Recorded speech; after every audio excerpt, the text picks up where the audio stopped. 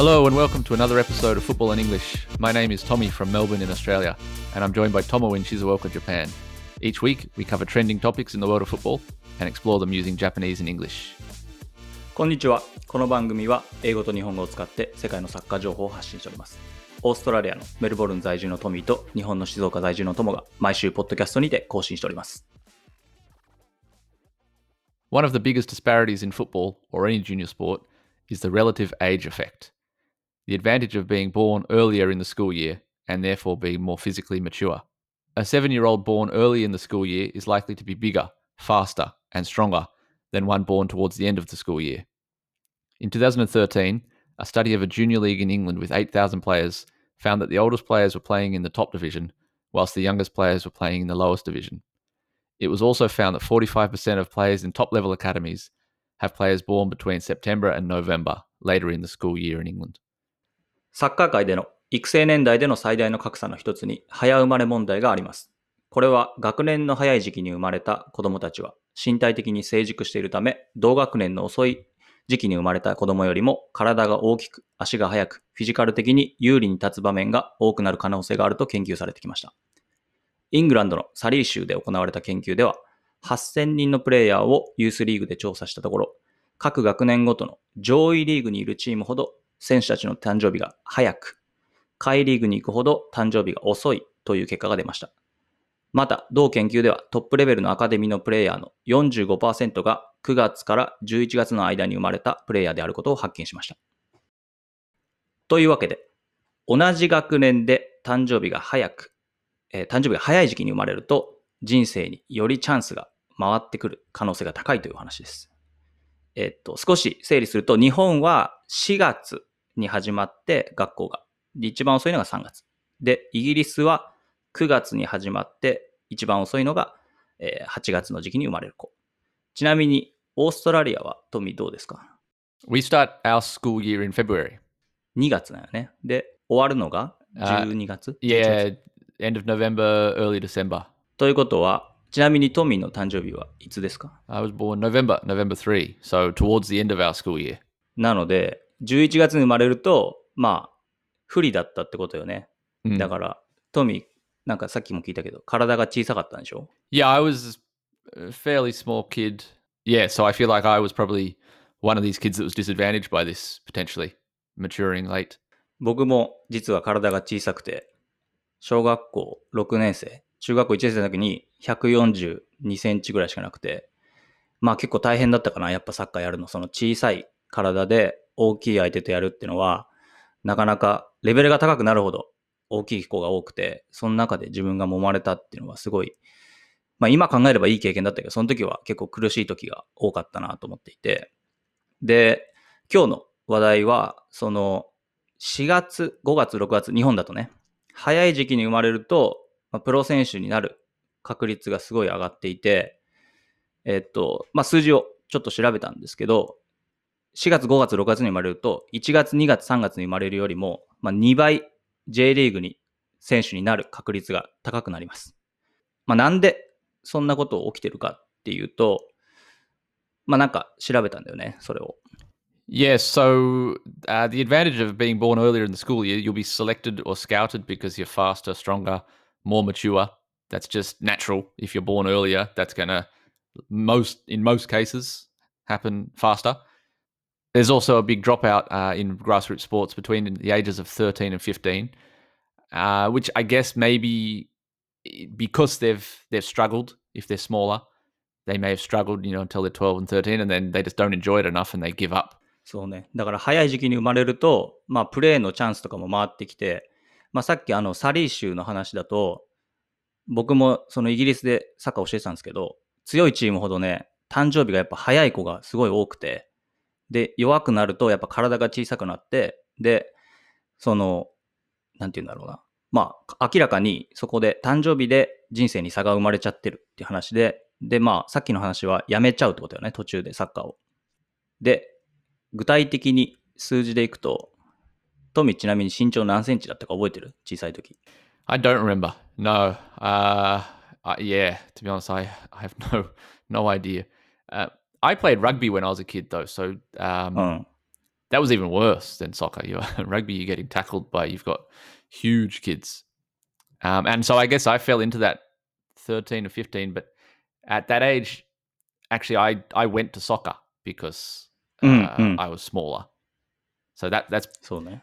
in Australia, or maybe countries where there's other sports more physical than soccer. Maybe soccer is the backup option. I think that's うんうん。 somewhat the case in Australia. そうね。なんでまあ本当にこう大きい子と小さい子の差ができてて、男の子、男子は特に小さい頃差があって、身長でいくとだいたい4センチぐらい違って、ジャンプの高さも15センチぐらいで、50メートルの速さも 0.5 秒ぐらいこう変わってきちゃって、でだんだんこう差は縮まってくんだけど、だいたい14歳ぐらいになると身長差が2センチになって、その差がだいぶ縮まってくると。でみんな面白いんだけどね、この他の仕事も調べたんだけど、ジョッキーわかる？競馬の。競馬のジョッキーって小さい人が多いでしょ？ Yeah, you have to be small, right? そう。だから、そのジョッキーの人たちは日本だと早生まれ、1月から3月が 35% でめちゃめちゃ多くて、あともう一個ね、スポーツをやらない仕事、小説家、author、ライター。ライターも1月から3月がめちゃめちゃ多かったよね、有名な人が。だからみんななんかやっぱスポーツやってる人は4月5月6月でアクティブな人が多いのかわかんないけど、ちなみにオーストラリアってさ、こう誕生日聞く？みんなにあんま聞かない？友達とか。Yeah, it's not as actually it's a good question now that I think about it. It's not as common as Japan, that's for sure. I know that I got asked my age a lot in Japan. I always put it down to the senpai kohai thing, like, oh, can I speak to you in just normal Japanese? No, it's definitely not asked as much here. And I think it's actually kind of rude to ask someone's age here. そうだよね。日本めちゃめちゃ2個目の質問で聞くもんね。What's your Yeah, name? what's your name? How old And are how you? old are you? And then third is what blood type are you? Very strange. そうね。それすごい聞くよね。 Yeah. 誕生日はあんま聞かないかもな。But yeah, that's what I always thought it was for the senpai kohai thing, like the respect. Is that right? Or is that wrong? そうそうそう。 Is right? うん。 Yeah. うん。 Yeah, so I was always very confused. It's definitely important here, but yeah, only in specific context. Like if you're going to join a soccer team, oh, how old are you? That's relevant. That's important because, うん。 it matters. But 確かに just ね。 in general life, hey, nice to meet you. How old are you? That would be very strange. はじめまして、何歳ですか？確かにな。すぐ聞くよね。 Yeah. あれ不思議だ。でも、イギリスでもね、聞かれなかったな、年齢は。Yeah, maybe your birthday, like, oh, what month were you born? But not so much age. Age doesn't really matter in 確かにね。 normal conversation. なんかこう、あんまり気にしないことが多いんだけど、初めてね、今日このトピック、月のやつを選んだ時も、トミーもこんなことあんま気にしたことないぞって言われるんだけど、日本だとね、結構この話題ね、昔から話題になってたんだよね、実は。月によって成長具合が違うみたいな。 Yeah. で、なんか、So maybe there's a cultural thing here too. I had never even heard of that relative age effect. But researching it, there were definitely some things that backed up the theory.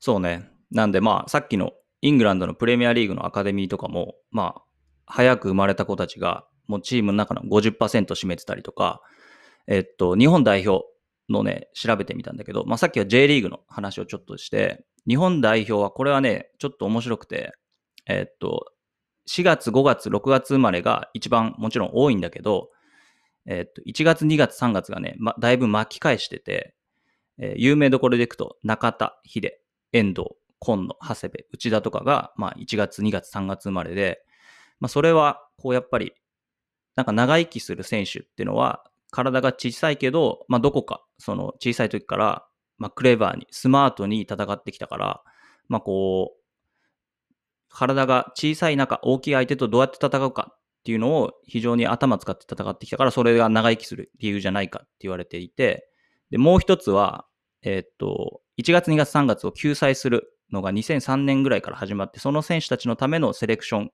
が、日本代表でもあったからって言われてるんだけど、でそうすると、10月、11月、12月の選手がもうダントツで低くなっちゃってて、12月のプレイヤーでワールドカップに出たのはですね、なんと戸田さんだけだったので、やっぱりこの誕生日問題はやっぱりどこか存在するのかなと思うんですけど、なかなかなんだろうね、気づかなかった問題っていうのはあるかな。Yeah, I'd never really even considered this before. I'd never even thought about it. But I looked at the Australian teams, the current squads for the Australian national teams, and in our, as I said before, our school year is a bit different. So for us, it's people born after July, so August, September, October, November, December. In the current Australian team, there's only 6 out of 23 players who are born there. In the women's team, only 8 out of 20. And the younger teams, under 20s, under 23s, it's similar numbers. Only, 6, 5. That's that sort of number, which is revealing. I think it says, it proves that this is true. そうね。だから他のスポーツでもラグビーとか、体を、フィジカルを使うスポーツは結構この数字が同じのが出てるんで、本当に本当のデータかなと僕も思っていて、で、なんでこんなことが起きるかっていうのは、おそらくやっぱり小さい時にスカウトする時に選ぶ問題で、この話題をする時に、もし自分がそのプロクラブもしくは選抜チームのスカウティングだったら、どんな選手を選ぶのかなっていう話になって、もしトミーがスカウティングやってたら、どのタイプの選手選びます？ Well, I think firstly I would notice, the people that first notice, I imagine would be the bigger ones, the ones who are physically dominant. With that physical dominance comes confidence. So players with confidence stand out. They're naturally going to be scouted. Those are the ones that I would use. And I'm sure there is definitely a bias towards bigger players. If you look at a younger player, he's not developed enough. He's going to struggle playing against other people, bigger people. そうね。有名どころの選手で言うと、やっぱバーディーとかも、やっぱ自分のキャリアがどんどん下に下がっていったのは、やっぱ体が小さいからってずっと言われてきてて、16の時にプロ契約するんだけど、向こうは。その時に、やっぱ体が小さいっていう理由で、フリートフォードってチームかな。そっちに移籍して、で、そっから這い上がったんだけど、ちなみに、ハリー・ケンもそうなんだよね。フィジカルの理由で。Yeah, he's a little bit different. He was a bit bigger, a bit fatter. いや、チャビーだったって言われて。そうね。だから自分がスカウティングの時にどんなところを見てるかっていうのはもうすごい難しくて、小さい時とかね、よりそうなんだけど、一回日本代表とね、スカウティングに行った時あって、アンダー16のチームを、イギリスの代理人と一緒に試合を見に行って、その代理人の人がね、スカウティング連れてきたの。で、どこを見てるって、そのスカウティング終わった時に言った時に、1試合で1回、ワオモーメントって聞いたことある、トミー。Yeah, we use that quite a lot in English. Wow moment. ワオモーメントって言って、みんなが、観客の人がワオってなる瞬間とか、相手チーム、味方選手がなる瞬間を1回は必ず作れないとダメっていう。で、それがどんな小さくても大きくてもいいって言ってて、で、もう一つは、ボールがないところの動きって言ってたかな。without ball。ボールがない時で何やってるかっていうのがすごい大事で、それは確かにフィジカルとかあんま関係ないかなとは思うんだけど、もちろんね、フィジカルのことも言ってたけどね、日本人やっぱ小さいとか、そんなに足が速くないとか。どんなタイプの選手好き？トミー、普通にプロの選手見てて。Maybe fast players. あ、そう。今誰一番好きなの？ Wow. 坂本？ Harry Kane. あ、ハリケーン今。Harry Kane's not fast, I know that. But he scores goals, so I like that. Sakamoto's very good. Yeah, he's been really exciting for Cerezo. Yeah. Gareth Bale was always, I was a left midfielder. あ、そうなんだ。I was left-footed, so I was always just put left midfield just because left-footers are quite rare. So David Ginola was my favorite player growing up, so he's very skillful. Then, Gareth Bale, left wingers. So I think I like people in my own image, people that I can see me becoming. Not that I see myself becoming Gareth Bale anymore. なんかスカウティング、どういう選手がいい選手かって調べるときに、普通に選手からコーチになったときに、一個やることがあって、自分のポジションを忘れなさいっていう。forget about your position みたいな。どうしてもみんなコンペアしちゃうんだって、自分と。もし、ディフェンスの真ん中の選手だったら、どうしてもディフェンスの真ん中のばっか選手を見ちゃうっていうか、Well, there you go. So that proves that I can't be a scout because I really like the players that were in my position. けどね、なんか面白いよね、そこの。で、もし、そういう選手が、なんて言うんだろうな、選びたい時になったら、そこで完全にすぐバイアスがかかっちゃってて、そういう選手を選びがちっていうのは、なんか面白いなと思ったから、だからそのウィザウトボールっていうのは結構面白かったかな、一緒に行って。ボールがないとこで。I feel like that one, even when I was playing, that was always drilled into me. That's more important than what you do on the ball is what you do off the ball. So yeah, I'm not surprised by that one. But yeah, I'm also not surprised that the physical thing is an issue. I feel like it is what it is. It's kind of しょうがない。そうね。それはあると思う。普通に見ててやっぱ目立つもんね、大きい選手って。Yeah. Fast players, when you're watching it, you don't think, oh, he must have been born earlier. You don't think about that. It doesn't come into it. So I'm not surprised that this is a thing that happens. そうね。ちなみにさ、自分が小さかった時、そのフィジカルで小さかった時、どういう技使ってたトミー？大きい相手に対して。どういうスキル？ Good question.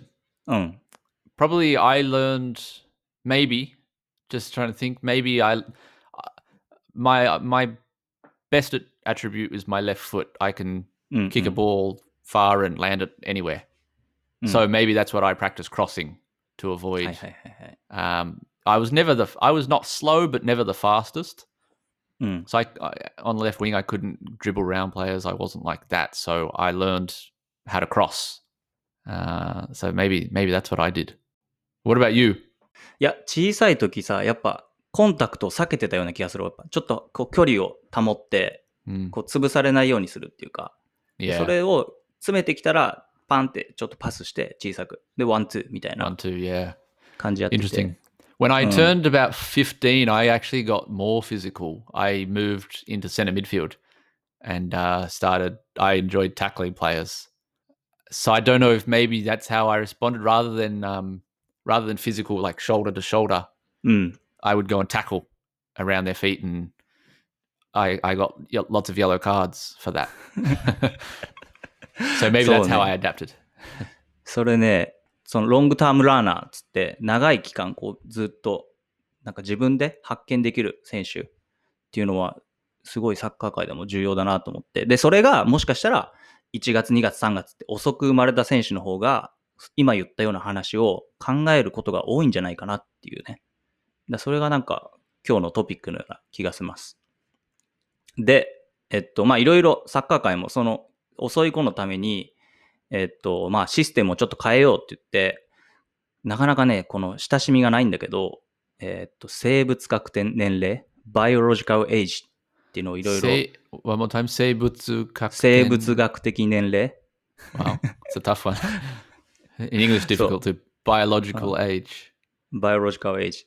だからその普通の年齢じゃなくて、自分のこう骨とか筋肉とか内臓とかがどこまでこう今成長してるかっていう、そのパーセンテージに分けて、で、まあその年齢が出た上で、相手チームの対戦相手を決めましょうっていうのを、まあイングランドの中で試みてて、まあ明らかにもう多分全然違う成長具合の子がいるから、それをなるべくこう、いろんなチームで合わせて、で、まあまだ小さいんだけど、4チーム、5チームぐらいのトーナメントをやりましょうっていう試みをやってて、まだこの時期、この記事が出てたのが4年、5年前ぐらいの話だったから、まだイングランドの中でもそこまでやってないのかなとは思うんだけど、まあこれから多分ね、他の国でもやるんじゃないかなと思ってて。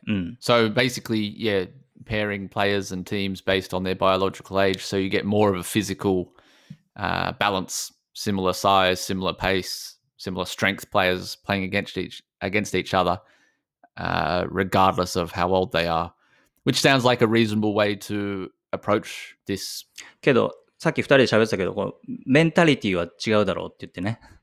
Yeah, that's the other part of this is when you're smaller and younger, you have to deal, like we just said, you find other ways to adapt, which is important. And like you said, with some of those Japanese players, they've learned to deal with it. So perhaps they're a stronger player in the future because of it. So someone like Harry Kane, he's learned to deal with people doubting him. And now he's mentally very strong. それは思うよ。That's why I think this is just human nature. It's kind of like evolution. You adapt to survive. そうね。それすごい大事だよね。adapt to survive。それってさ、なんか、誰かに教わるもんじゃないと思うよね。自分で見つけるっていうか。Absolutely. コーチが、言うことじゃないよね。A coach might be able to tell you you're small, but the coach can't do anything about that. They can't make you bigger. They can't make you stronger mentally. That's definitely personal. 一個ね、その QPR のコーチが一つ面白いこと言ってて、What is a strong point? みたいなのを書かせるの。で、こうなんか項目が何個かあって、で、コーチもその選手のストロングポイントを書かせるの。で、その二つがあったところ、ストロングポイントが。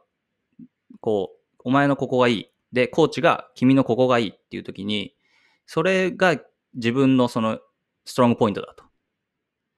その誰かが言う。で、自分もそう思うっていうのが伸ばしなさい。練習で特に。で、その練習時間をそこで確保するみたいなことを QPR のアカデミーがやってて。So focus on that skill. そう、パーソナルトレーニングみたいなことも QPR の中でやってて、それはすごい面白かったな。で、さらにアダプトも大事って言ってた、やっぱ。カメレオンになりなさいって。どの環境に行っても、なんか QPR ってずっとやれないからサッカーは。他のクラブに行った時にアダプトするっていうのがサバイブする力、生き残る力だから、やっぱ面白かったな、その話は QPR の時。Yeah, which I feel like is very, that's how we all live, really. Day-to-day jobs, we all have to adapt like that. We all have our strengths and weaknesses. So the tough thing about the football environment is it's so ruthless. It's either you're good enough or you're not, and we'll throw you away. So, yeah, it's very tough. そうな、大変だよね。サッカー選手になるってやっぱ。それをずっとくぐり抜けてやっていくわけだから。まあこの年齢問題は、まあ一人にフォーカスを当てるとなかなか多分議論難しいんだけど、全体の数字として見ると、まあこんな面白い話がありましたっていうのと、まああともし自分の子供がサッカー選手にしたいと思ったら、なるべく日本だったら、そう。May have them born early in the year. そう。April to July? Yeah. そう。4月、5月、6月に生まれた方が、お父さんお母さんなりやすいですよっていう。Really plan when you want to have kids, yeah. そう。Good to know. It's a good tip. I have to think about that. それが今日のアドバイスでございました。Cool. Well, I learned a lot from this topic. It's something that I'd never, as I said, I never really thought about, never really worried. There's some clever people that think about this, in the youth academies and the people who are in charge of this around the world. そうね。まあいろんな要因があるでしょうけど、まあそういう違った目でサッカー見るっていうのはまた面白くなるんじゃないかなと思います。So we got another comment this week. ですね、友人で、ある J リーグクラブの、マネージャーをやってる友達が、そのマネージャーの友達の、知り合いの通訳の方に聞いてくれて、慎太郎さんが僕らのツイートをしてくれて、通勤の間に聞いてます。英語を勉強したい人にもニッチなコンテンツ満載なので、サッカーファンにもとってもおすすめですと。ありがとうございます。Thank you very much. Yeah, another great comment. We really appreciate sharing with your friends. And yeah, that's this week, I think, definitely. ちょっとね、攻めましたね、今週は。やりすぎたかもな。Yeah, well, we'll see. If we get some more comments next week, we'll read them out. そうね。まあ、ある程度の数まで達成したら、ステッカーを作ろうって言ってね。Yeah. ステッカーを作って、で、コメント読んだら、皆さんに配れたらなと。はい。Definitely. I'd love to. Yeah, we should do that for sure. 皆さんからお便りお待ちしております。So thanks for joining us again. We really appreciate you listening. Yeah, we really have fun making this podcast and we're glad that you're enjoying it. So please keep those comments coming and we'll see you again next week. Google でサッカーと英語ポッドキャストと打ってもらえると我々の番組が出てきますので、そちらから感想や質問などをお送りくださいませ。それではまた来週です。Bye now!